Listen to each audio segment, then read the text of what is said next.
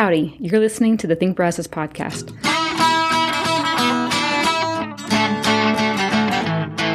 We host conversations with locals, politicians, and policy experts to help families thrive in Brazos County, Texas. So when you're thinking about how to make your community better, just remember, think local, think Brazos.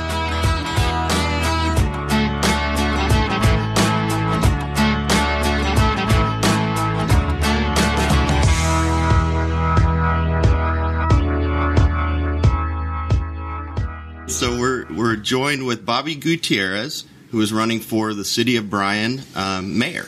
So thank you so much for coming on Think Brazos. Absolutely. Thank you for having me. So we wanted to talk about a couple of things going on with the city, but first off, I wanted to hear a little bit about your background and also why you're running.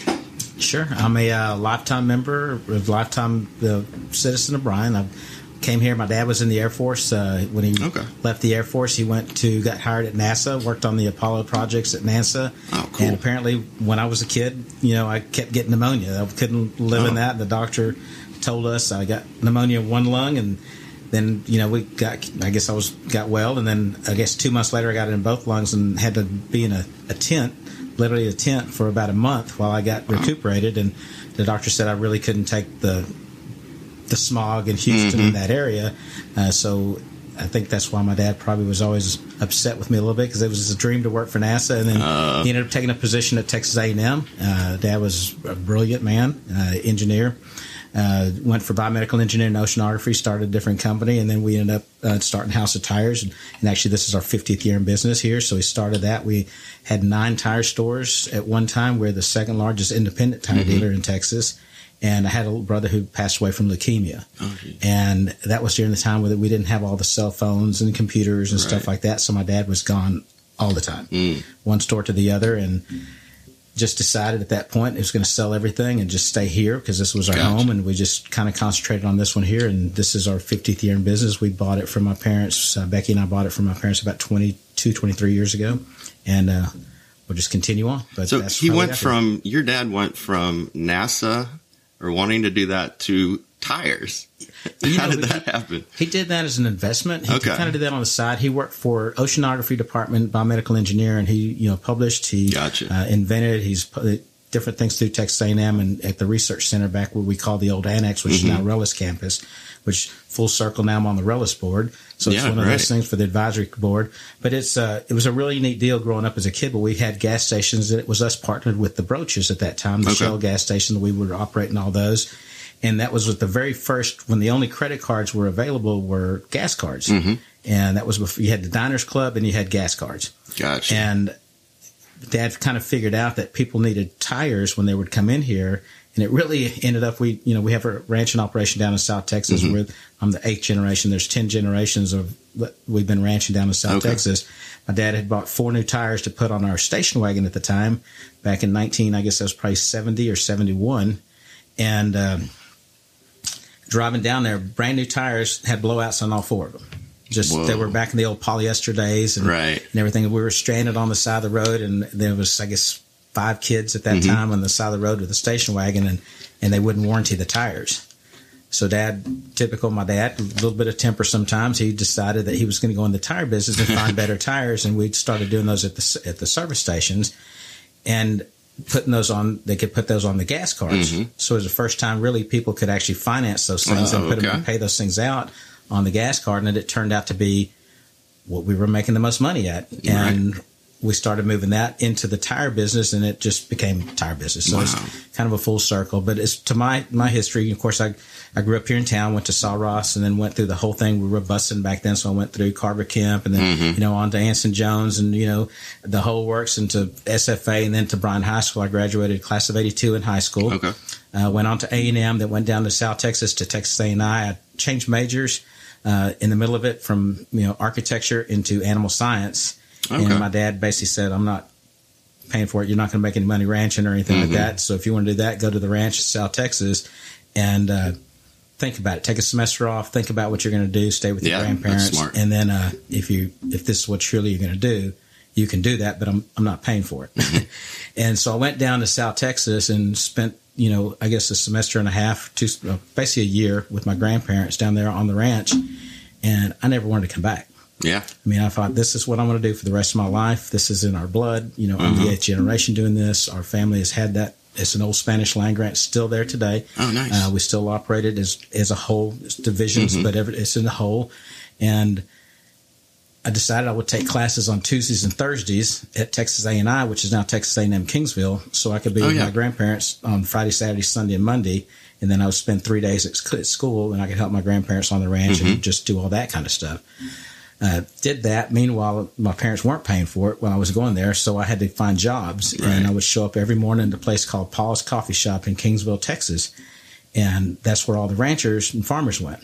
And I'd pick up day jobs, whether it's working cattle, fixing fences, mowing yards, cleaning cars, pulling weeds, everything. Whatever it is, you just do it to survive. And pretty soon I started getting hired on by a couple of different regulars who were, some ranchers there and had different things, and which turned into a guy who had V&K Cattle Company, Paul Weissel and Fred Ketchum.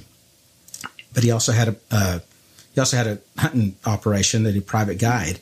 Okay. So I became a private guide, custom guide out there for deer hunting and for quail hunting and for fishing and everything else, and which was really exciting, a lot of fun. Sounds like a fun job. It was an absolutely great job.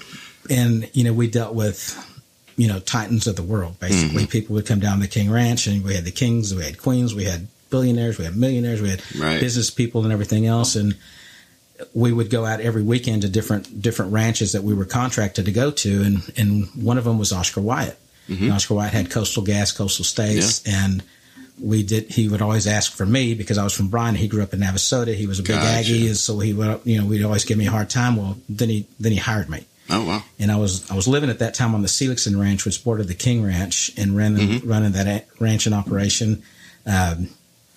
Oscar hired me to go work for him. Mr. White asked me to go over there, and that was kind of the start of everything at that point. Wow. And, I ran a camp down in Mexico. I ran a camp over in Colorado, Utah, for elk hunting, for deer hunting, just kind of any kind of hunting, fishing, anything I would do.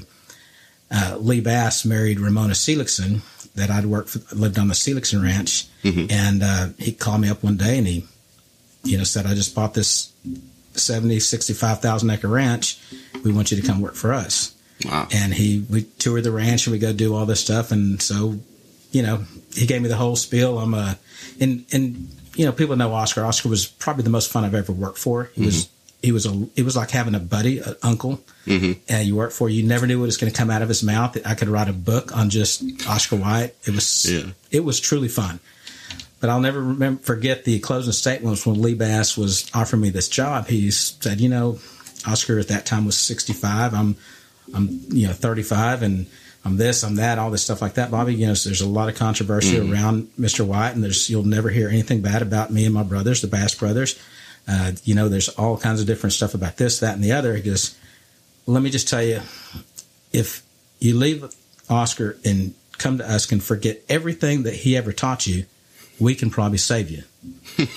And that was his closing statement. And I went home and thinking about that and thinking about my future and everything else. And I took the job and went to work for the Basses, and it was phenomenal too. It was a really good. We were building a ranch from the ground up. Sure. This ranch was the old Lips Ranch, and it was probably, as a bird flies, about 25 miles from our ranch.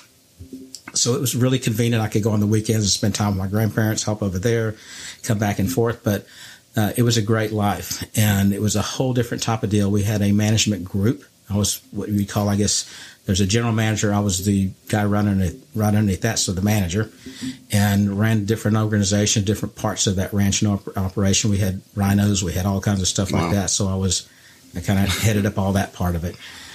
And then from there, I, had some good fortune and doing different things, investing and buying different things, and came back over here at 30 years old, bought my parents' operation, about half of it. Then I continued to buy the rest of it as we moved through, and here I am. Wow. And that's kind of the history of where I am and where I've been and how I got involved. I just wanted to redo the tire store and wanted to rebuild it, redo everything there. And I had worked on literally $100 million projects, but had roadblocks just trying to do an expansion on our place and completely redo it, to the point that I said, I want to get involved at some point, because I can't be the only one that's not being heard and can't get anything done. I just want to open up those avenues for people who can.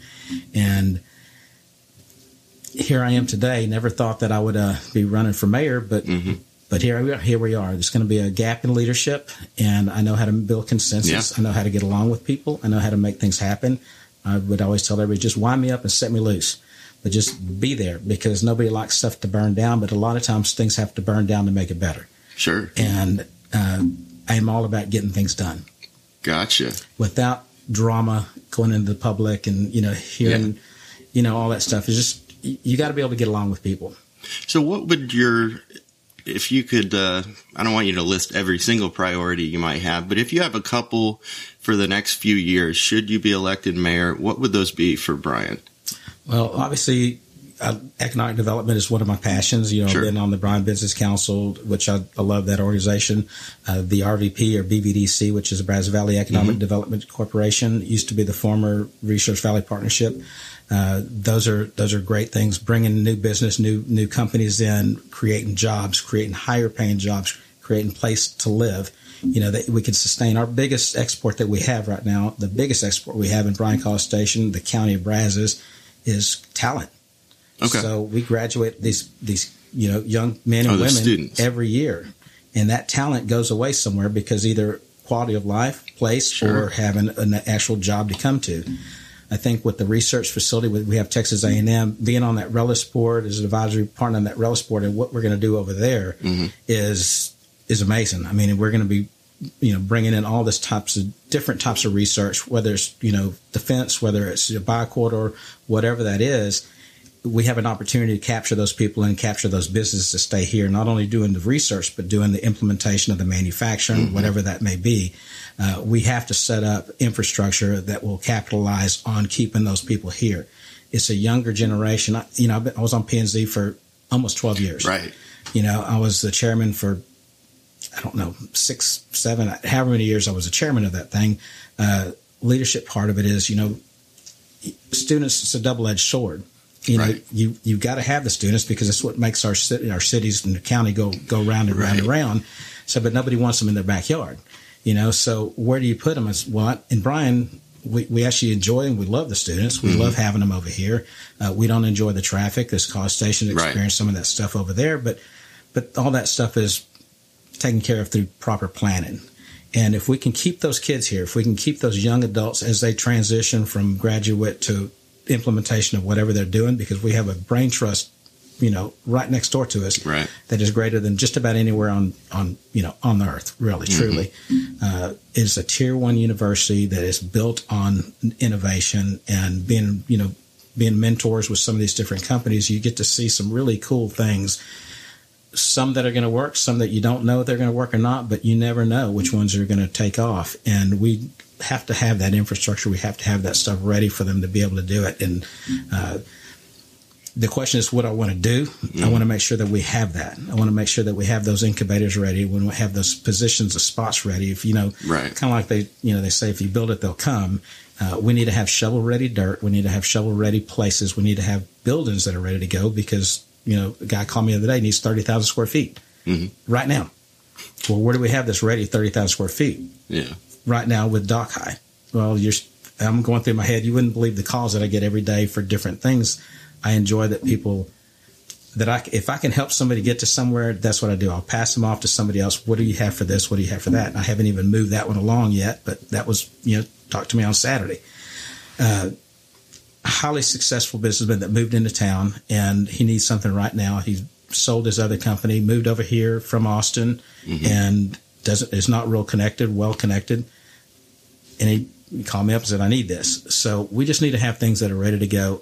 We were working, obviously we have downtown. We started that thing back in 2000 or 1998 when all that stuff. Were you involved at the beginning? I was not involved in the beginning. You had some pioneers that are involved. Now, anything that we do is always controversial when you spend money. 10 years from the date it starts, people are still skeptical on what it's going to be, what it's going to look like. Here we are 20 years later, and look what we have. And everybody loves it. But those pioneers, those people who put in the hard work and accepted the responsibility of all the naysayers and all the people who were telling us, you're throwing money away, you're doing all this stuff like that, those are the guys that we really need to be reaching out and telling them thank you, because they did not get thanked for probably 10 years. They were probably told, why did you do this? Why did you spend these dollars on this thing here? We need to make sure that we're able to continue that vision. Yeah. We had so much momentum. I mean, so much momentum, 2018, 2019. And probably one of my biggest regrets, I guess, is watching Mayor Nelson, who had these different dreams. And the difference of Mayor Nelson and maybe some of the previous people is like that vision was a 50-year, 100-year vision. Okay. That he knew he'd never see the end of it. Right. But he could paint this picture of what this thing should look like or how it should look, or at least his vision of what it should look like. And how do we get there?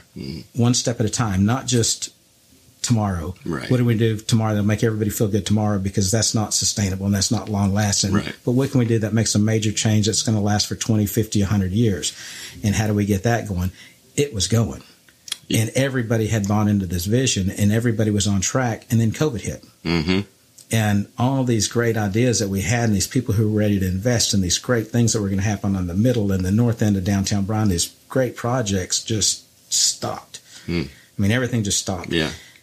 And even as we're just now, everybody's just now feeling comfortable about getting out. I mean, otherwise we'd be sitting 6 feet apart now and all this stuff like that. And with the mask and all this, I mean, it was a different time in life. And I'm a very social person. Probably the hardest time I've ever been through is, 2020. Really? When, I just wanted to see people. I enjoy talking. I could talk to a tree, as you can see here. It is just, it's just in my spirit, and that's who I am. I like to get things done, but I also like to have that social part of it. I need those interactions, those human touches, and it gives you an idea of where we are as a people, where we are as a city, as a community. Yeah. So I want to continue that. I want to continue on the whole South College, redevelopment plan. I think Midtown, the whole Midtown area from downtown to University Drive. Yeah. The students, you still have these people, if you go to Bryan, you're going to get killed, and you still have that mentality. But now as you go, like, especially this past First Friday, I don't know if you guys were there or not. No, we were there maybe the day before, it was already, So this First Friday was like a Texas Reds. It was unbelievable. It was that full. I mean, it was, I'm walking down. We started at the very end by running because they were doing this exhibition of this boxing match with Bryan Boxing, which is another phenomenal organization. So I went over there, asked me to come over and just talk and introduce myself. So I did that. And then we walked from Ronan to where between RX Pizza and Mr. G's Pizza, they were doing, Jeremy was doing that artwork for the We're Fine and 979 deal, which was really neat. They were in a partnership with Amazon on that. And then I went over to 3rd on Main to go have dinner and met a bunch of people out there. And I'm just sitting there watching, outside sitting. It was a beautiful night too. Yeah. But it was packed until way, way after dark. And people just didn't go home. They were just, I think I went home probably 10:30 and it was still packed, which normally 9 o'clock is pretty much done. But I talked with Susan from Mr. G, said she had the biggest day she's ever had. Wow. I talked to her because I had some issues with electricity on a previous First Friday, and we were trying to walk through them and get through those issues. I think Debbie had some electrical issues over on their place, and we're trying to figure out what was going on at that time, if it was a load or what. But these are costly issues to these businesses, and I would encourage you, whenever there's a problem, and we're still coming through this thing, especially in the hospitality and service industry. Just be patient with these people because nobody can find employees. I mean, there is no employees. The service we got in 2019 is not the same kind of service we get in 2022. Right. And we just have to be okay with that at this point. We shouldn't be, but we have to be because those owners, those operators are doing everything they can with what they have. And they are working 10 times harder than they've ever had to work in their life. Yeah, I agree. I did want to ask you a question that I've asked your opponents as well on this podcast, and it has to do generally with affordability, but we're part of Habitat for Humanity and the families that we serve. It seems to be over the years that it's been harder and harder to afford a home, but even to think about living in Bryan. It used to be, I can't afford College Station, so I'm going to live in Bryan. We're starting to even see I can't afford to live in Bryan even. I'm going to live out in the county or something like that. Do you feel like this day and age, 2022, there's still a place for low-income families in Bryan? Well, that's more of a valuation deal, which we have no control over. The valuation, and you're blessed to live in Texas and you're cursed to live in Texas because of the valuation. You have people flocking from all over the country to come over here to be here because we do have some great places and we're not suffering the same thing that the rest of the country is suffering. Excuse me, I'm sorry. No, you're good. You're good. Thank you. Anyway, as far as affordability, I don't know. It's that's a market driven kind of thing. It's market driven, so that's kind of out of our control. I will tell you, we've taken some steps. As we go back to leadership, I've had to do some pretty hard things in P&Z that we were tasked to get done. I look at planning and zoning as the offensive line for the council. Vet those things out. Talk them out. One of the things I'm very, very adamant about is being the chair on that stuff. And I would tell all of my commissioners as they came in when they were brand new, I said, look, you're coming into everybody wants to be on planning and zoning. Mm-hmm. Everybody wants, that's like the best of the best to get there. Right. Until you get there. And when you get there, you're standing on the dais, you're sitting on the dais, and you look out. But you got to realize that everybody there is against whatever is coming up. Sure. They're not there happy. They're mad, and they're expecting you to rule in their favor. And what I tell the guys, I said, look, just all I care about, I don't care how you vote, but I do care that you're prepared. Yeah. And you need to have read, you need to have asked, you need to have talked to staff. And there's always two sides. There's a staff side, there's the applicant side, and then there's the people side. So there's really three sides. And everybody's affected, and you're dealing with their number one investment, which is their home. Right. This is their number one investment. So you've got to be able to look them in the eye and say, we absolutely sympathize with what you're going through and empathize with what we're going through, but this is better for the city, the citizens, and everything else here. It's going to affect you, but in the long term, it's good for whatever the vision is. Or you're able to tell them yes, or you're able to side with them, whichever that deal is. But you got to understand that you're going to have 60, 100, 200 people there, and they're mad at you, and they're literally giving you these looks. And you're up there looking at everybody there, and there's not a happy person there, not one. I said, but what you got to understand is you got 90,000 people sitting at home expecting you to do the right thing. So you got to take those into consideration too, not just the squeaky wheel. And you've got to be able to say that, and you've got to be able to be okay with saying, okay, I'm sorry, but we're going to do it this way because this is the way it should be done, or whatever. So. We have the same thing right now. One of the things that I pride myself on is I research everything. I come prepared, and I know what I'm talking about. I'm not going to go just start talking to talk, right. And I'm not going to blow with the wind. I'm not going to go whichever way. In our case, we're all running for office. I'm not going to go with wherever the votes are going to go. I'm going to go what I think is the best thing to do for the people, the citizens in our city. We represent all of those. Right. And, the council is kind of like the board of directors. We set the direction of the city. Right. The staff runs the city, but we set the direction based upon what citizen input we have. And now we have to balance the needs of the city and be able to pay for those things. Right. But when it goes back to affordable housing, one of the things we did was the MU1 designation. We were pulling the mobile homes out of out of residential areas. It was very, very tough, and it was very passionate because you're dealing with people's homes. So one of good things that came out of that was, okay, so we can take, if you own your lot, we can take that lot as part of, we're not going to take the lot. We can credit that lot as part of the valuation, but we got to figure out how we get these people into generational wealth. Because when you're dealing with the depreciating asset of a mobile home, and there is no upside to that, the only thing that appreciates has been the property. Property values appreciate. Well, it was worth $5,000 last year. Now it's worth $8,000. But look at the actual structure. It's worth zero. Your property values have gone up because your dirt has gone up. Right. So we could figure out a way to incentivize pulling that out. They got a $10,000 credit for this. I still have yet to see. I think this is a great opportunity for people to get into something. And you have some big lots over there.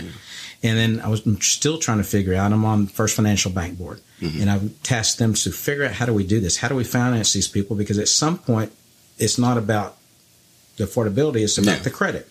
So now we got to fix the credit. We got to get this, but they have an asset of the property. And if we can get the right builder to come in here, whether it be Habitat or anybody else to partner with these guys for infill development. And if you're moving out of a 800 square foot house, and so when I grew up, we lived in a little wood frame house on Meadow Lane. I grew up over there. Then we moved to the Oaks, and we're the picture of affordable housing because we could only get what we could afford. Right. Which is what I've lived even to today.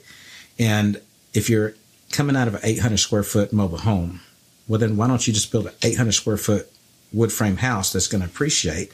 But let's do it smart. Mm-hmm. So I've tasked our guys to come up with deals where, okay, you have 800 square foot house, exactly basically the same thing that you're moving from to an appreciating asset. But let's pre-do this house that you can add on another bedroom and bathroom and add on a living room and add on a garage, because the picture of affordable housing shouldn't be 3-bedroom, 2.5 bath with 2-car garage. That's not affordable for people. It's not realistic. So now you're subsidizing houses. So there's a difference between subsidized and affordable. So if you can do that affordable in 2 years, we know what our valuations have done just last year, the year before, and the year 20%. Before. So 20% valuation increase in that. Mm-hmm. Think about adding on a bedroom and a bathroom for that 20%. Take some equity out of that house. Mm-hmm. Add that thing on. Yeah. And within 5, 6, 7, 8 years, you can have that 3-bedroom, 2.5 bath, 2-car garage, 3-car garage, outdoor kitchen, whatever you want, and you're building equity in your place, and it's appreciating. Are you talking like pre-approved small home plans or something like that? Is that what you're absolutely proposing? We're still trying to figure how this thing goes, and I would see where Habitat would play a big part, because this is infill development where I think is exactly where it should be. Mm-hmm. But we need to find those neighborhoods that are speckled with 5 or 6 or 7, mobile homes within that neighborhood that really don't fit in that neighborhood, and you're going to help these people. Now, at this point, they can get the credit from the city for the $10,000 to pull it out, or they could sell it, and we could help them. And some of these lots are bigger, so now you're talking about you can have son, daughter, split a lot and do 2 houses there. So you're getting some great values. It's just about getting people to trust you, because whenever they say, "Hey, we're going to help you, we're the government," right? Well, but I'm telling you, you have Bobby Gutierrez going, "We're going to help you, and I will do everything I can to make sure that we do it where it will never take advantage," even to the point if we can't get it through the public sector, through the banking operations. You have people who have rental houses. You have people who have this, that they have to maintain those things, and those are costs of doing business. But I could see where I could call some people and say, "Look, you have this. Would you finance this house for this person?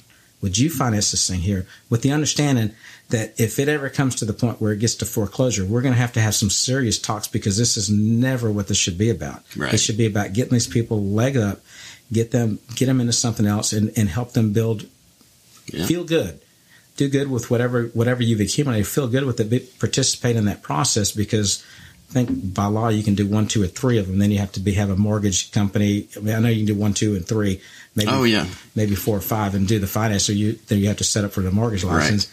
But with interest rates that are good, because on these mobile homes are paying 15, 16, 17% interest, and well, now interest rates are going up and going up. But when we were talking about this, you get a home mortgage for 3, 4%, and you could do private equity and still 8%, 10%, and give them that much, plus it's escalating in valuations 20%, like we said last year. So they're still ahead of it, but we keep burying them into these, high interest rate deals, and you never get ahead. Plus, it's depreciating assets. So I think that, I know we've talked from Habitat. We want to make sure that there's always options. I would want to make sure that we're taking care of our people here locally. Sure. That, we're not importing other people into the area to do a Habitat home. We make sure that we have because we have our own poor that we're dealing with, and we have our people who need these options.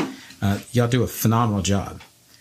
I think when you import, you're just adding to it, and you're taking away from somebody who has already paid into the system and paid into our community and everything else. I would really like it to be here because we have plenty. Gotcha. So beyond that, we've talked about affordability. We've talked about your background, but is there anything else that you wanted to make sure that you add today before we wrap it up? I guess if you look at my history of service, the boards that I've been on, the leaders, one of the things about being on the board, or one of the things about being asked to be on a board is I've learned is, there's good skill sets you have and there's bad skills. So you've got to continually try to improve on what you think is your bad skill sets, and then hone your good skill sets. I know how to build consensus. I know how to take. We all want the same thing. Literally, we all want the same. It doesn't matter if you're talking about party politics, if you're talking about people, if you're talking about community. Everybody wants the same thing. We have 2% fighting on this and 2% fighting over here, and we just bat this thing. If you look at national politics, it bats across the bottom, and nobody gets anything done. what I've always been able to do is look. Let's take all the conversation, because everybody's conversation is good. Everybody's input is good. I don't ever want to be the smartest guy in the room. If I'm the smartest guy in the room, we're in the wrong room. I want to be able to learn from everywhere I have. Now, I will come in with my ideas, right, and then people have their other ideas. But let's figure out where we do agree, and let's move it a little bit at a time, because we can't agree. If that's going to keep us at the bottom, we're all going to stay at the bottom. Let's just figure out how we get to it in a calm, it doesn't have to be a fight for everything. It just has to be, look, I don't agree with that. You don't agree with this, but we do agree with this. Can we just get this part done? Right. And can we get this done? And can we get this done? Because pretty soon you're coming closer, and it gets back to the same thing. We all want the same thing. We want our ability to have our life, our freedoms. We want to be able to succeed. We want to live in a community that is beautiful. We want to live in a community that our kids and our grandkids and will be proud of. We want to, my granddad taught us one thing: it's leave it better than you found it. Right. That's my motto, and it will always be my motto. It's a little different for me and my wife Becky, because we didn't have kids. We weren't able to have kids, and so this community is kind of my kid, and I don't know what I've done to deserve the life that I have. I say I'm blessed. I say I'm lucky. My mom says, no, you're blessed. And have another guy says, no, you've worked yourself lucky. You've worked yourself blessed. And we do. We work very hard. We're at that part of our life now that it's not about the money. It's not about accumulating things. It's literally about what's that legacy. Right. I think we have enough to get to the end. If I don't, I know how to raise money. So hopefully we'll have a benefit for me at the end. And somebody will come and do. But I think we're going to be fine. But we do want to leave it. We want to leave it better, and want to make it for the next generation, for your kids, for the next generation. My nieces, my nephews. I'm Uncle Bob to like half the town. So, and I love that. And like I said, it's a social thing, and right. I enjoy people. I enjoy the camaraderie. I enjoy being able to facilitate whatever they need to help. People stop by the tire shop all the time. It's like, I need this, and this. Well, I don't know anything about that, but I can direct you to somebody who might, and just tell them I sent you there. And it's part of our service to the community. So how can people get in touch with you or learn more about you or get in touch with your campaign? Well, I guess the main thing of the campaign is our campaign. Our website is www.bobbyforbrian.com. Okay. I would encourage everybody to look at my endorsement page and see the people who are backing me. And if they know somebody on there that they trust, call them and ask them to speak about who I am, my character, who I am. I'm proud of who I am. I'm proud of my name. I'm proud of what I've done in the community. I look forward to doing more. I do know how to bring leadership and do research. I don't come unprepared. I come prepared for whatever it is, and I also accept that I'm not going to make everybody happy. Right. Not everybody's going to agree with me at every time, and I'm okay with that, provided that I know that I'm doing the right thing for the majority of the people and what I think is the vision of Brian and the years to come. All right. Well, Mr. Gutierrez, again, this has been Bobby Gutierrez running for the City of Bryan mayor. Thank you so much again for coming on Think Brazos. Absolutely. Thank you for the opportunity.